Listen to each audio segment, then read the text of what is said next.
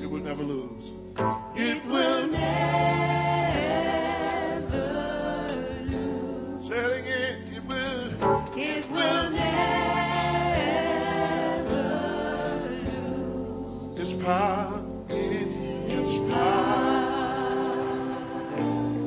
Somebody ought to realize that this morning. It will never. You can still depend on it today. It will never.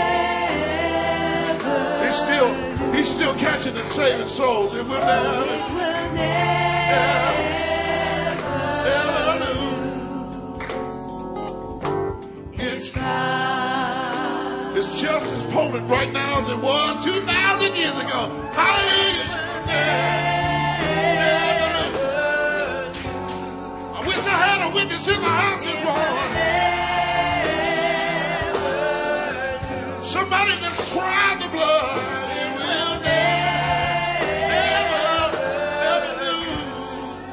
It will never lose its power.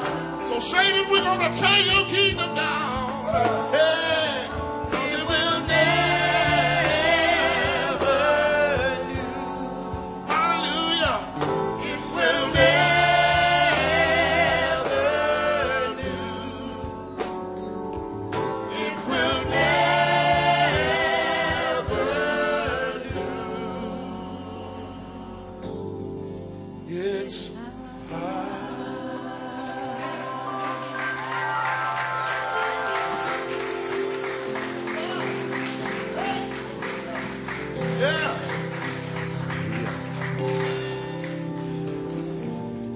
Hallelujah. Life is in the blood, and his life will never lose its power. And love is in his life, and his love will never lose its power. Amen. While we worship, many times God speaks to us, and I recommend you write it down when it happens. And while we're worshiping today, the Lord spoke to Marietta about God's love. I want you to hear this. This is good. This is about his love for you and I. Hallelujah.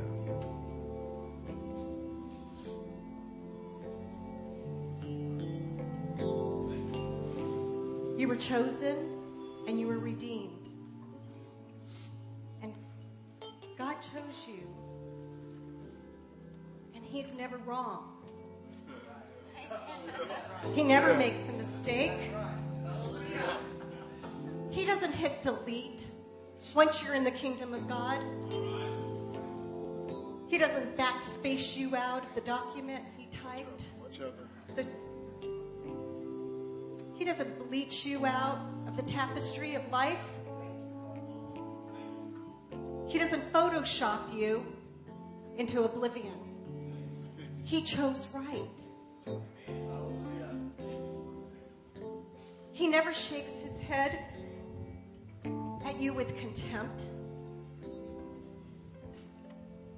He never turns his back on you with disgust. He chose right. His love is so powerful. The love that came 2,000 years ago is so powerful. It can't be stopped. He still loves you today with the power that he came with, that he sent Jesus with 2,000 years ago. His power, his love is fresh and powerful. Can't be stopped. Can't be changed. Because he never makes a mistake. Thank you, Lord. It will never lose. It will never lose. Your love will never lose its power. Oh, yes. Your love will never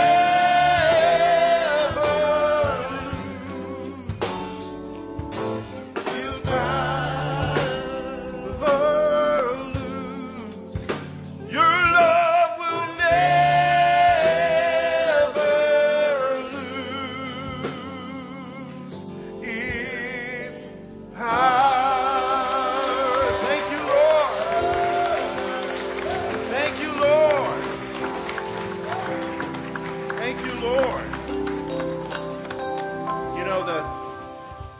scriptures say that he made us accepted in the beloved. He made us accepted in the beloved. We are his beloved. If I'm his beloved, and you are his beloved, and we are his beloved, let's be loved.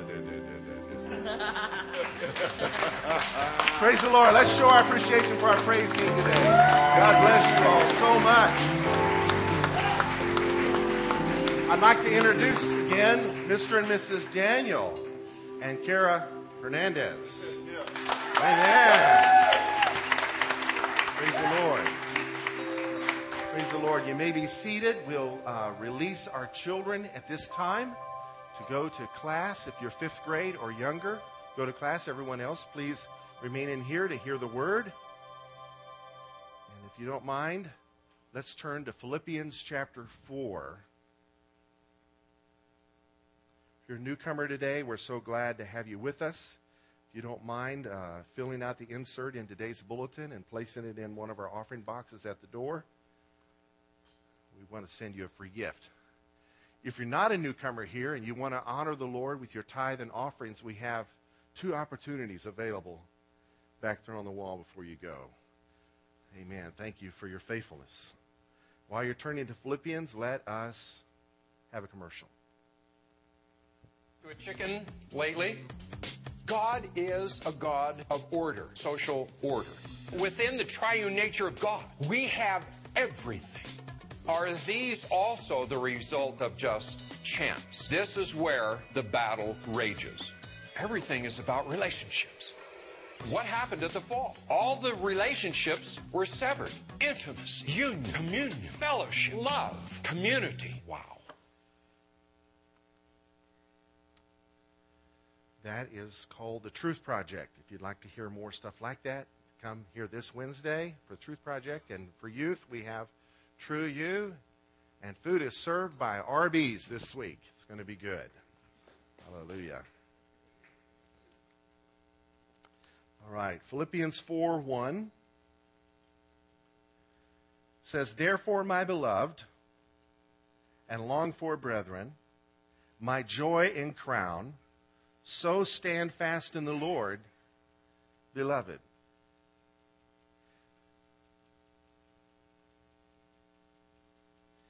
To see the impact of that passage, you have to see what he's talking about. You know, the principle, if you see the word therefore, you want to see what it's there for. And it relates to the entire first chapter. And so even though we're starting chapter 4 with verse 1, we're actually looking at chapter 3 one more time.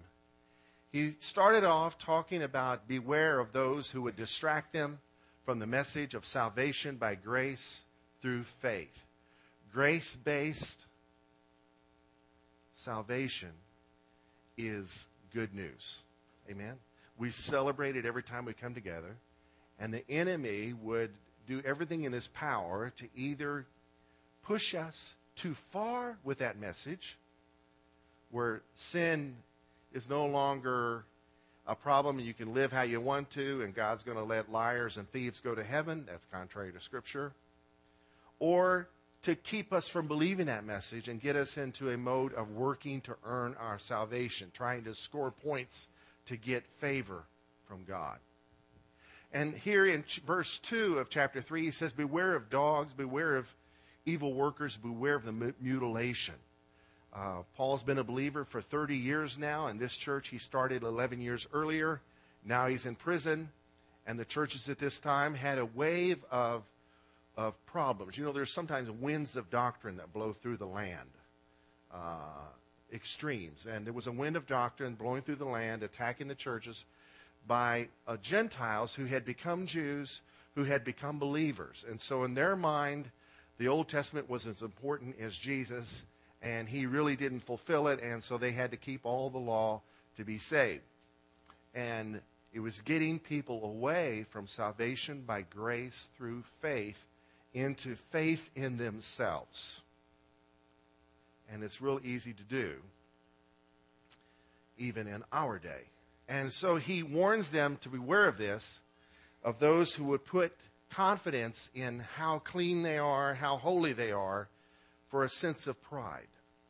We see this in our day, not so much with Judaizing, although that still happens, but with people bragging about their church, how awesome their church is, and how bad all the other churches are. That's looking at the flesh. You may have a great institution that runs like a machine that is doing great things for God, but if you get your confidence in the flesh, you're getting away from Jesus. You're getting away from grace. If it was not for His grace, none of us would have enough sense to get in out of the rain. And even sometimes then we wonder, amen. And so he says, if you want to look at the flesh, he says, I have a right to brag. You know, I was a Jew. I was born of the tribe of Benjamin. You know, he was named, his original name was Saul. He was named after the first king of Israel, who was of the tribe of Benjamin. Who knows, he could have been a descendant of King Saul's family. He had a lot to be proud of. He was a lawyer. He had it going on. He had great respect, and he had authority to persecute the church. And yet he said all that stuff is meaningless when compared to knowing Jesus. He says it's so meaningless that it is dung. Skubalon is the word he used, which is not the kind of word you would want your children saying at the dinner table. Compared to Christ, everything is useless. Without Him, there's nothing going on. Amen. Look at chapter 3, verse 8. I count all these things loss. Yet indeed I count all these things loss for the excellence of the knowledge of Christ Jesus my Lord, for whom I have suffered the loss of all things, and count them as rubbish or dung or skubalon, that I may gain Christ, and be found in Him, not having my own righteousness, which is from the law, but that which is through faith in Christ, the righteousness which is from God by faith, that I may know Him and the power of His resurrection and the fellowship of His sufferings, being conformed to His death, if by any means I may attain to the resurrection from the dead. Now, I do not believe he is saying he is working to be able to resurrect from the dead when the Lord comes back, because he would be contradicting himself. It's by faith that we're saved through grace. It's not of works. So our faith is not in our flesh. But as we pursue God, the benefits of His resurrection are manifested in our lives in love and forgiveness, and the grace He's given us, we're beginning to learn to give one another. See, that's a manifestation of the resurrection of Christ.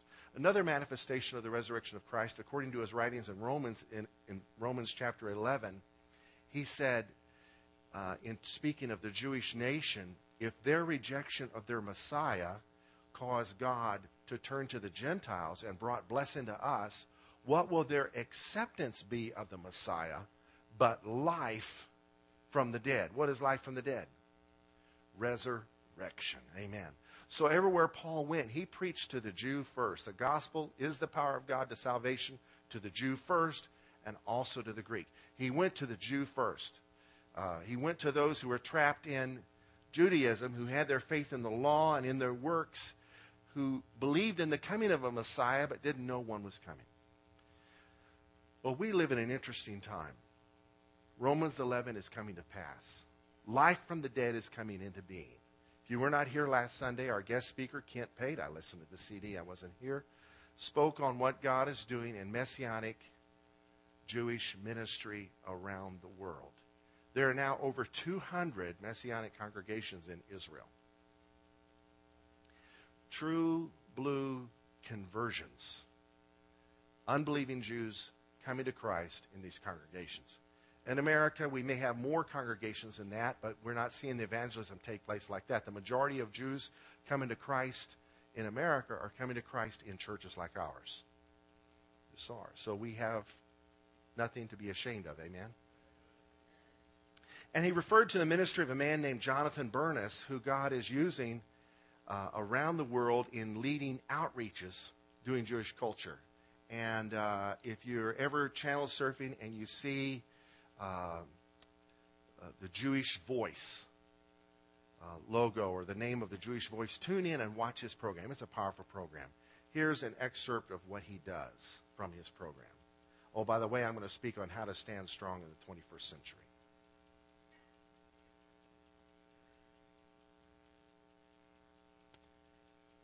Everywhere I go, people already realize that it's true, and they want to be a part of this. It's self-evident as the Holy Spirit is impressing us within that the time has come now to favor Zion. There's a great awakening among Jewish people around the world in these last days.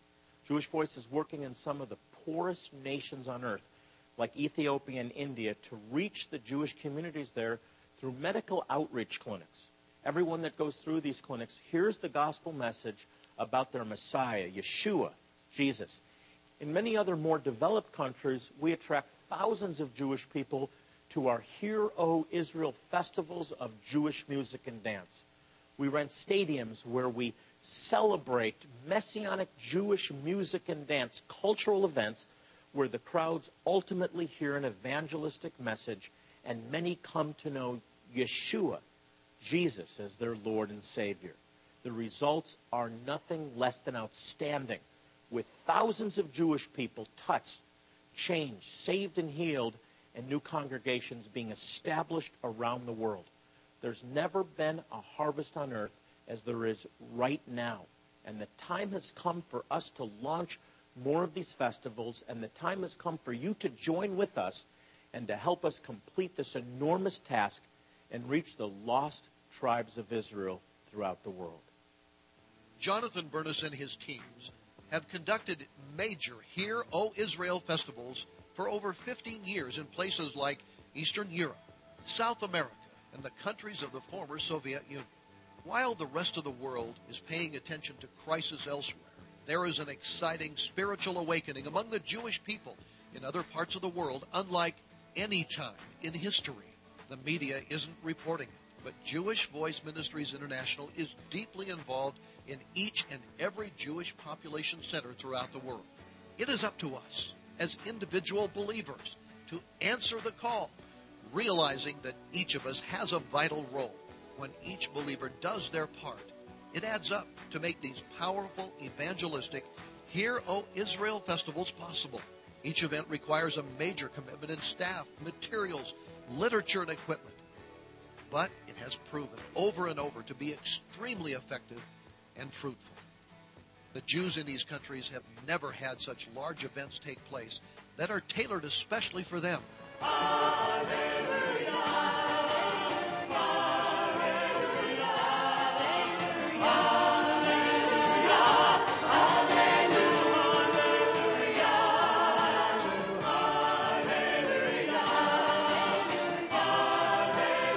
They love the festivities and the music, and then they hear the good news in a way they have never heard it before. If you want to get right with God, if you want to give your life to Him for the first time, or surrender to Him anew and say, God, take what I haven't been able to get free from. You see my need. You see my sin. You see my heart. He'll see your repentance too. I want to invite you to begin to come out of your seats and come down to the front now. This is our moment. This is our mandate. This opportunity will never happen again. The time has come. Isn't that good? Back to the scriptures, verse 12 of Philippians 3. Paul says, not that I have already attained or am already perfected, but I press on that I may lay hold of that for which Christ Jesus has also laid hold of me. Why has Christ Jesus laid hold of us? We get a clue from his prayer that he prayed in John 17 before going to the cross. He prayed, Father, the hour has come. Glorify your Son, that your Son also may glorify you. As you have given him authority over all flesh, that he should give eternal life to as many as you have given him. And this is eternal life, that they may know you, the only true God, and Jesus Christ, whom you have sent.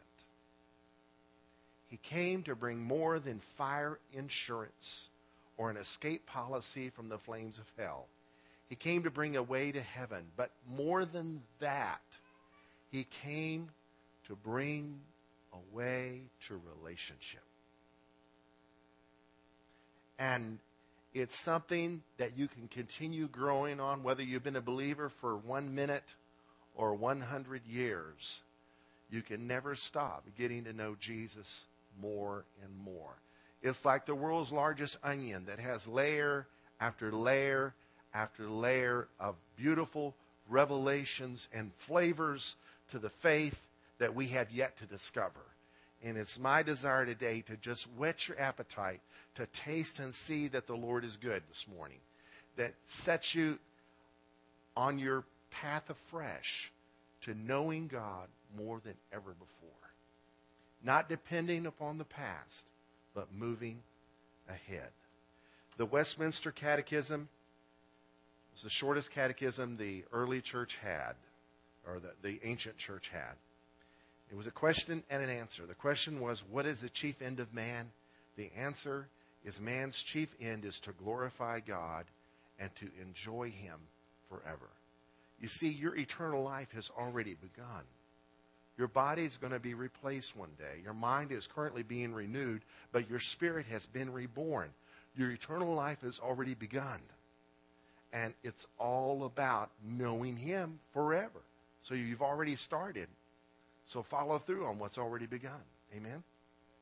Look at verse 13. Brethren, I do not count myself to have apprehended. But one thing I do, forgetting those things which are behind and reaching forward to those things which are ahead, I press toward the goal for the prize of the upward call of God in Christ Jesus. And I believe that call ultimately is know me. I will be known of you. He said through the prophet Jeremiah, the day would come when no man would say to his neighbor, know the Lord, for all of them shall know me, from the least to the greatest. There is a closeness to God that's available to us for us to access. We've got to forget what's behind. The word forget here in the Greek language means to neglect, to no longer care for, to lose out of mind, or to give over to oblivion, those things that are behind. Paul had to forget some good things, lay aside his past of being a lawyer and being a highfalutin religious big shot. He also had to lay aside his negative past, his regrets, his pains, his memories of seeing Stephen stoned to death, not at his own hand, but at his own leadership, and his family suffering as a result of him being misled and persecuting the church. He had to lay that aside. And so it is with us. We've got to lay aside the good things. Maybe you were captain of the football team, president of the student council in high school 30 years ago, but you got to forget that and move ahead to what God has for you.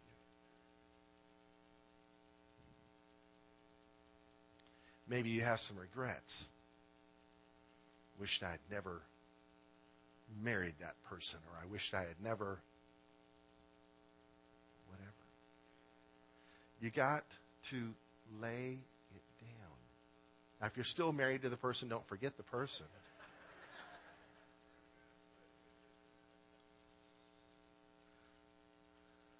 You know what I'm saying.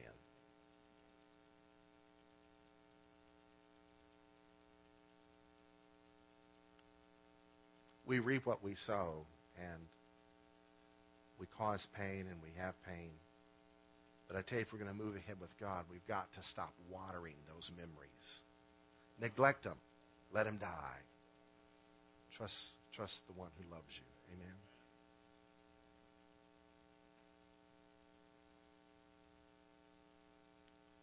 Whether you've got one foot nailed to the floor or both feet nailed to the floor, the result is the same.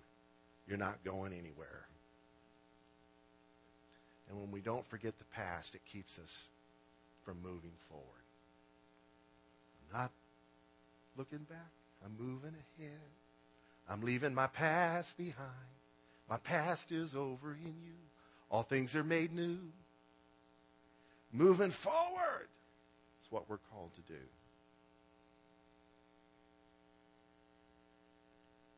Verse 15, therefore, let us, as many as are mature, have this mind. And if in anything you think otherwise, God will reveal even this to you. Nevertheless, to the degree that we have already attained, let us walk by the same rule. Let us be of the same mind. How close are you to Jesus? What brought you to that place?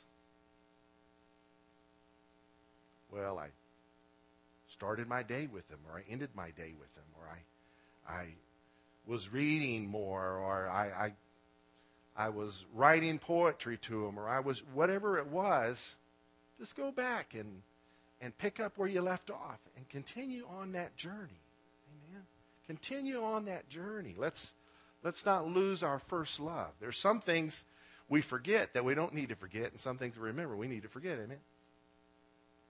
So today's topic is how to stand strong in the 21st century. Remembering what he said that in verse 1 of chapter 4. Therefore, my beloved and longed for brethren, stand fast in the Lord, beloved. How do we stand fast in our day and time? Well, remember, he said, therefore, look back at these principles. Forget what is behind us, and do not let anything get in the way of knowing Jesus.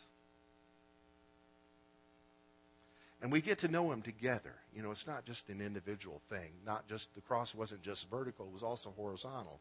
We get to know him personally, but we also get to know him corporately. He relates to us as a father and also as our father-in-law. He relates to us as a father, and he loves a person we can't stand just as much as he loves us. So we grow in love as we relate to him with others. How many people are not relating to him today in a place of worship because of some human being? Got their eyes on the creation off of the Creator. Jesus said, no one having put his hand to the plow and looking back is fit for the kingdom. There's nothing back there for us. Now let the just live by faith. The just shall live by faith. Now the just shall live by faith. But if anyone draws back, my soul has no pleasure in him. Hebrews quoting a verse from the Old Testament. Forget what is behind us. Don't let anything get in the way of knowing Jesus.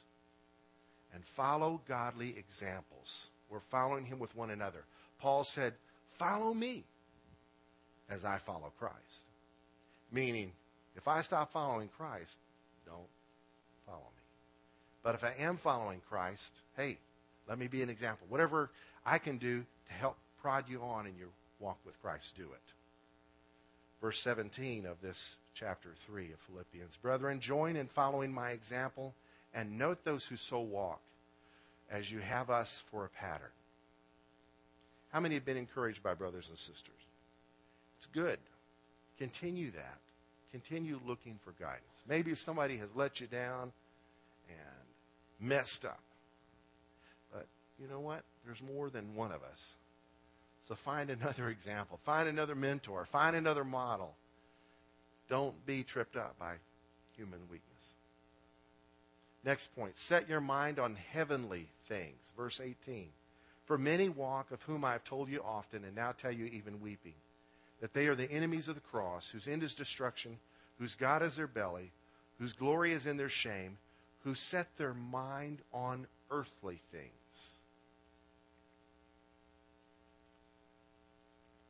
Some people are obsessed with earthly things.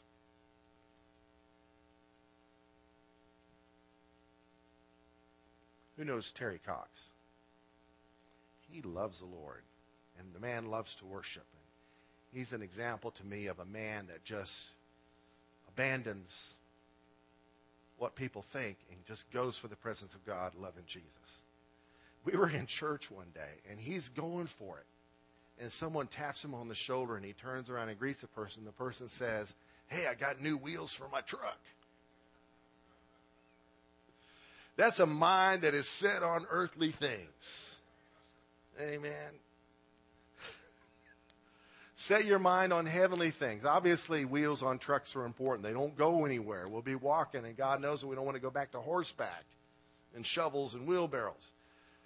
The point is, we cannot be obsessed with anything except loving Jesus and doing his will and getting to know him.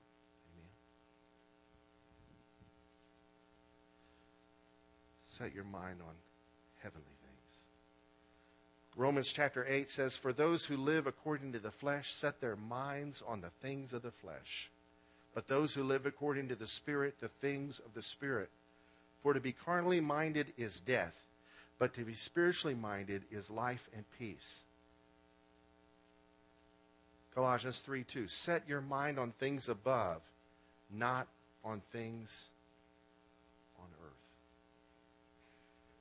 You know, we live in this point called the present, between the past and the future.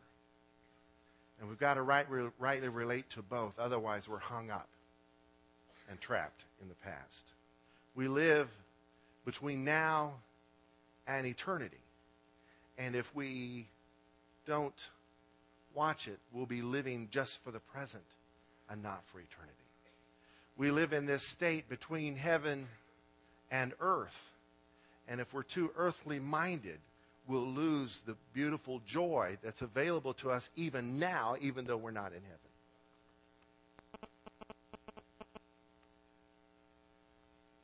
Halfway between Atlanta, Georgia, and Athens, Georgia, is a little town, population 146, called Between, Georgia.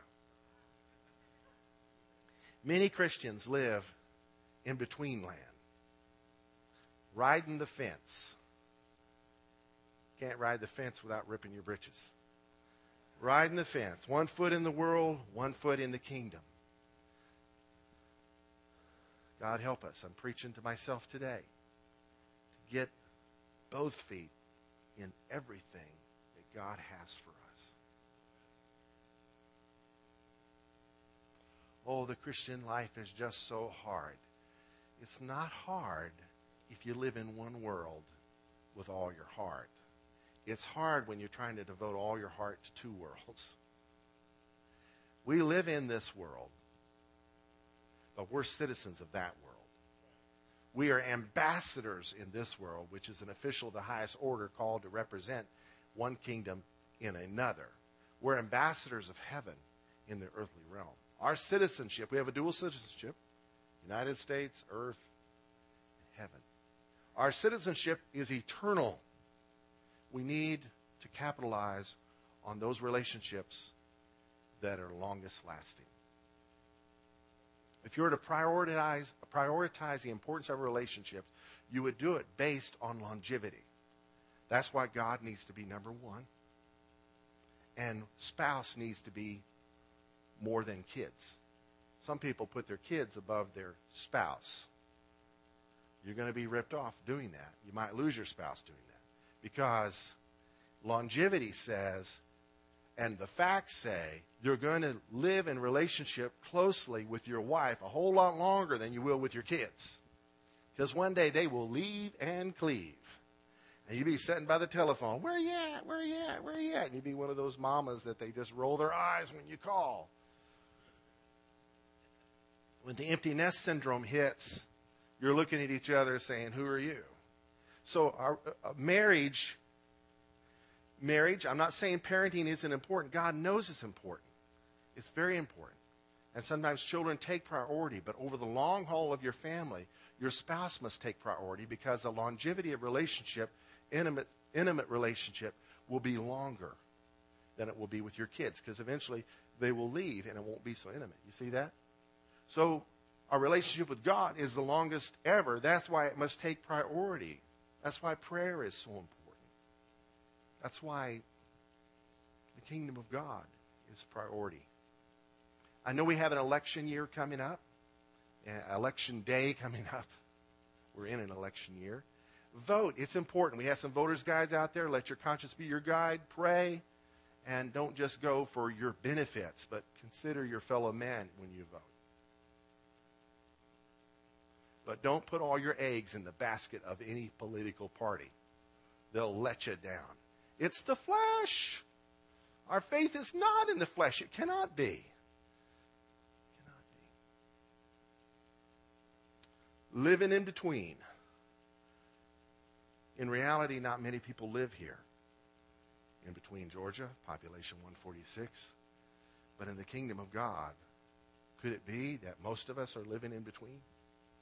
One foot in both, trying to keep all the plates spinning, to be cool in the eyes of the world, and yet to be close to God. I'll hush. Do not lose your love for heaven. This is my final point. I grew up in churches. All we did was sing about heaven. We were escapists. I was in one church that had a rapture drill. I'd heard about them, but I'd never seen them. All right, rapture drill. Everybody just jump as high as they could, practicing for the rapture. Thank God they didn't leave their clothes behind when they did that. We were so heavenly minded, we were no earthly good. But you know what? It's possible to be so earthly minded, we're no heavenly good. We need to sing about heaven because it is our reality. And there are times we do need to escape from this world's stuff to set our mind on heavenly things. Not saying not to be a good steward of your earthly things and, let all your dishes be dirty and just live like a pauper, but I'm saying heaven is a wonderful place. And although I like the song, it's not 10 zillion light years away. It's in our hearts already. It's here and now already. And our prayer should be, Lord, let your will be done on earth as it is in heaven. Do in my heart the way your will is being done in heaven. Do that will in my heart so that I can do your will in the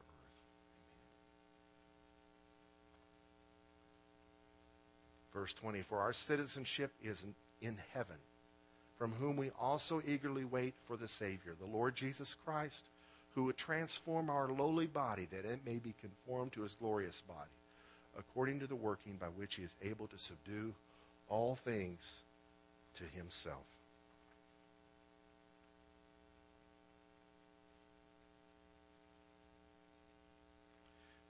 How to stand strong in the 21st century, forget what is behind.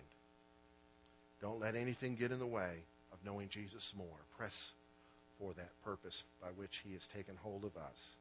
Follow godly examples and set your mind on heavenly things, and don't lose your love for heaven. Don't go to the other extreme where you never sing about heaven. Amen.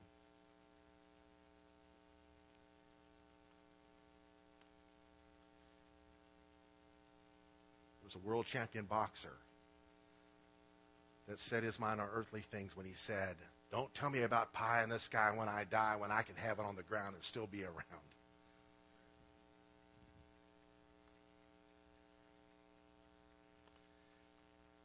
And our text for today, therefore, as a result of what you've heard, my beloved and longed for brethren, my joy and crown, so stand fast in the Lord, beloved. He loved them. We stand fast in the Lord, we're going to stand fast in his love. We're going to be loved.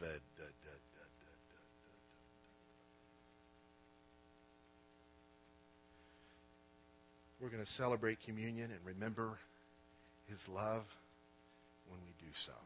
Amen. Christ came and died for us and left the table of remembrance by which we remember his broken body and his shed blood. Could I have some men and women come and help me distribute the elements?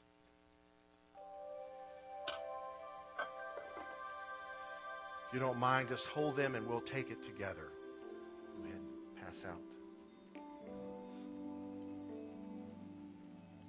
Quickly as possible. 6 sections, 6 trays.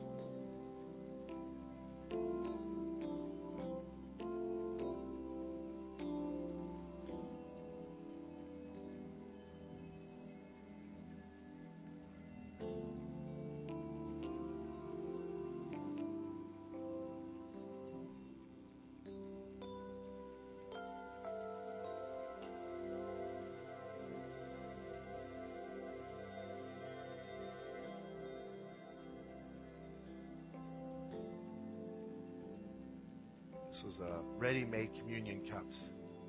That's the bread and the fruit of the vine together. It has a cellophane cover with the bread under it, if you don't mind peeling back the cellophane where you can get at the bread, and then a foil cover with the fruit of the vine under.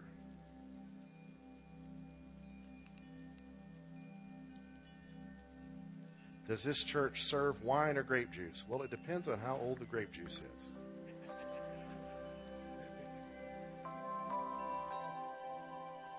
You don't mind taking out the bread? Usually we have you stand when we take it together, but today I want us to sit. Sit at the table. You know, corporately together, we are the bride of Christ. We're not the brides of Christ. Plural, we're the bride of Christ, singular.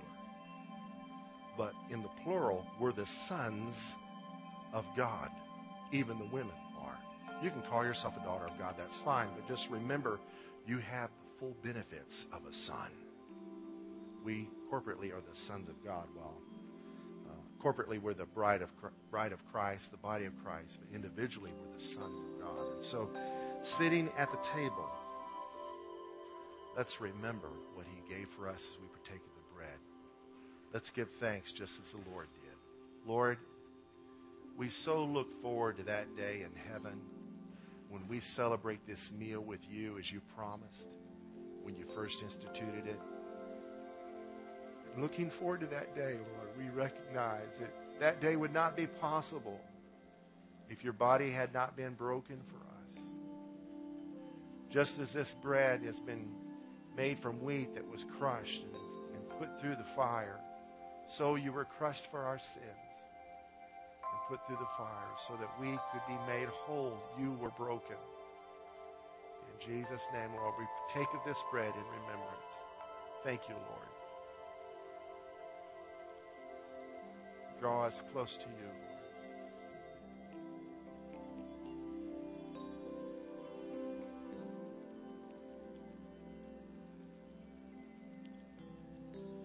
Because his body was broken, blood poured forth.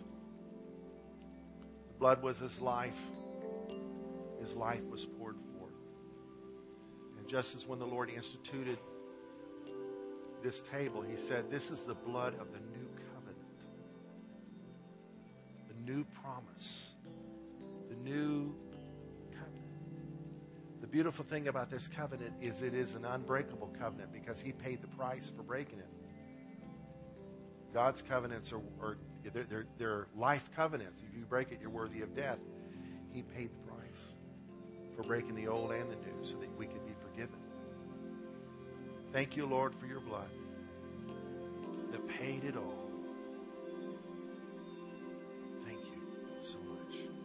And all we have to do is just receive. Draw us near to you, Lord, as we receive.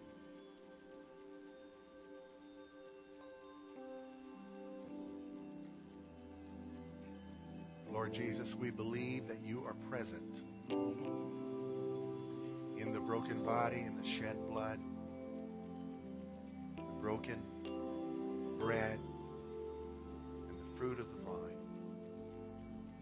Draw us close to you. Draw us close to one another and make us victorious people in this wicked day of history in which we live. In Jesus' name, amen. I'd like for us to stand, and if you don't mind, before you leave, tell your neighbors the body of Christ was broken for you. And let them tell you the body of Christ was broken for you. And then tell them the blood of Christ was shed for you. And then let them tell you the blood of Christ was shed for you. And receive those words. And then ask one another, is there anything I can pray with you about? Amen? You do that? And then you'll be free to go. May the Lord bless you and keep you. May the Lord cause his face to shine upon you. May the Lord lift up his countenance, be gracious to you, and give you his peace in his life. And may he make you victorious in this day and in this hour. Amen. Don't forget to say those things to one another.